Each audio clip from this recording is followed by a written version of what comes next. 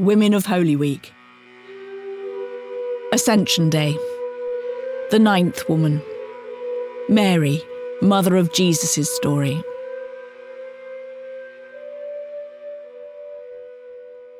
My name is Mary. Yes, that one. The one you're thinking of. Mary, Jesus' mother.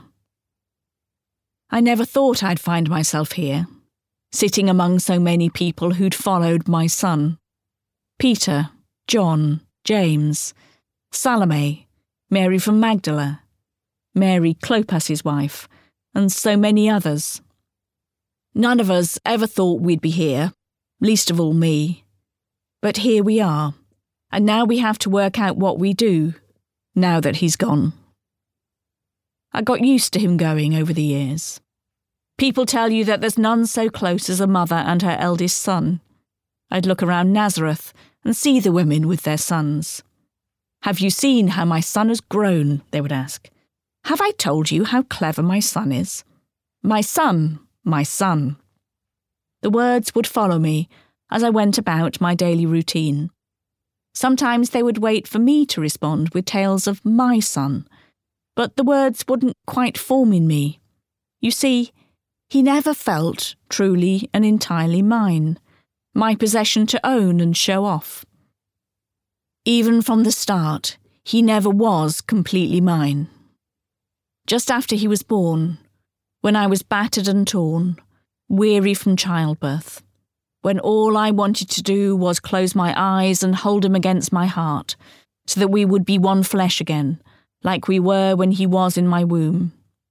Even then, strangers came, smelling of night air and sheep's wool and other things I didn't care to identify, telling me they'd come to see the Saviour, the Messiah, the Lord. And then there were those 3 from the East, wafting altogether different scents like perfume and burial spices, as well as gold which has no smell at all. Not to forget that time in the temple, when Simeon took him out of my arms entirely and told me a sword would pierce my soul, and the elderly prophet Anna declared he'd come to redeem Israel. So no, even at the start, when we should have been wrapped up together, learning to know each other, he wasn't completely mine, and he hasn't been ever since.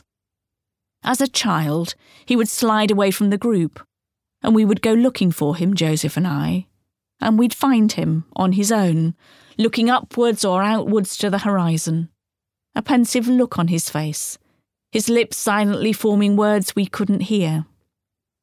I learnt over the years to let him go. He needed the space, the time on his own, and I learnt to give it to him. So much so that one awful year we lost him completely. We'd been to Jerusalem for the festival and were travelling back home. Slowly we realised that not only was he not with us, he wasn't with anyone. We ran back to the temple, and there he was in the grand court of women, surrounded by learned men, talking to them like he was one of them. "Didn't you know I'd be in my father's house?" he asked. Well, no, we didn't. How could we have known? That was him, always slipping away, always unknowable. Don't get me wrong, I know that he loved me. Sometimes I thought he might even love me more than those other boys loved their mothers. I could see his love in his eyes, but it felt as though he was teaching me to love him with every fibre of my being, and in loving him, to let him go, to let him be. It was a lesson I had to learn again and again. He loved me as I loved him, but he wasn't mine. He had come, he said, later on for the whole world. He loved us, all of us. But he didn't belong to us. We didn't own him.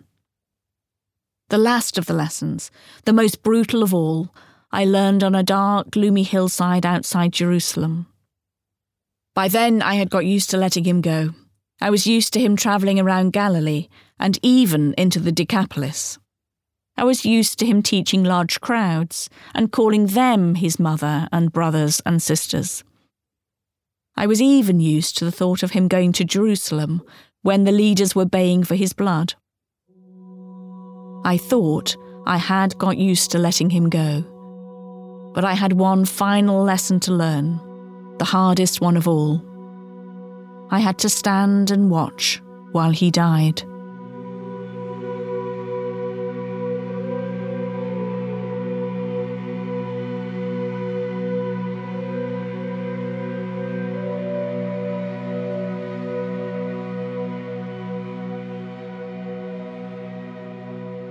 It's come in handy, this lesson, over the past 40 days since he rose again. In our joy, we wanted to wrap him in love, to keep him with us safely within reach and never let him go again. Mary, the one from Magdala, had seen him first. She came to me later, tears in her eyes, telling me how he had called her by name and how she had known in that moment that it was him. But, she'd said, he told her not to cling on to him. I don't understand, she'd sobbed, her head on my lap. I just want him to know how much I love him.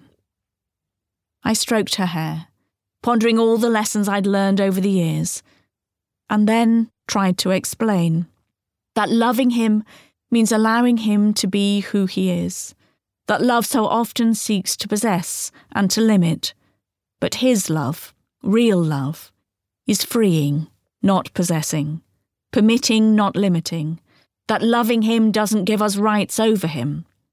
Loving him doesn't let us say who he is or what he came to be. Then one by one the others came, and one by one I tried to teach them my hard-learned lesson. I'd had years to learn it, but they had to learn it in a few days.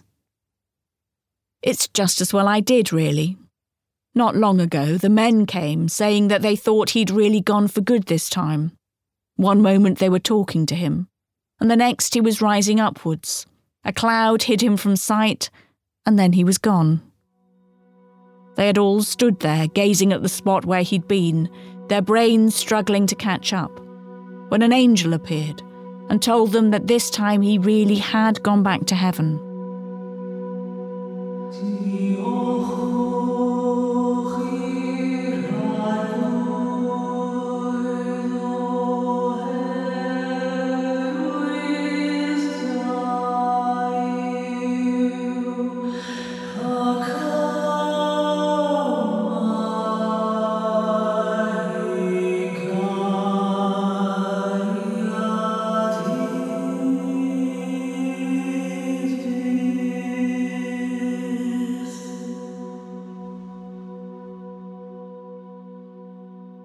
So here I am, in the middle of them all, with them looking at me expectantly, waiting for me to tell them what we do now that he's gone. I look at them and feel my heart lurch with love. They look so lost and lonely, not knowing what to do. I ponder for a while. I've done a lot of that over the years, pondering.